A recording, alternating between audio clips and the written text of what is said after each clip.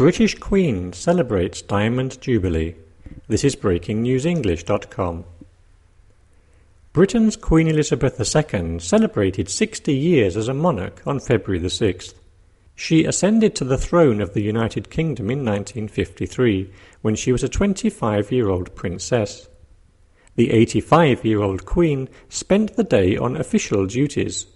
She toured the town of King's Lynn in the east of England. The local mayor opened the celebrations to mark her Diamond Jubilee. Queen Elizabeth herself launched a new website that shows how much the world has changed during her 6-decade reign. Bigger celebrations are scheduled to take place in the UK in the summer. There will be a 1,000-ship pageant on the River Thames and a concert at Buckingham Palace. During Her Royal Highness's reign, there have been 12 British Prime Ministers, 12 American presidents and 6 popes. She has also owned 60 corgis, her favourite dog.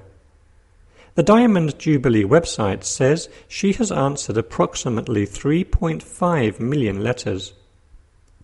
The Queen promised her citizens that she would dedicate myself anew to your service.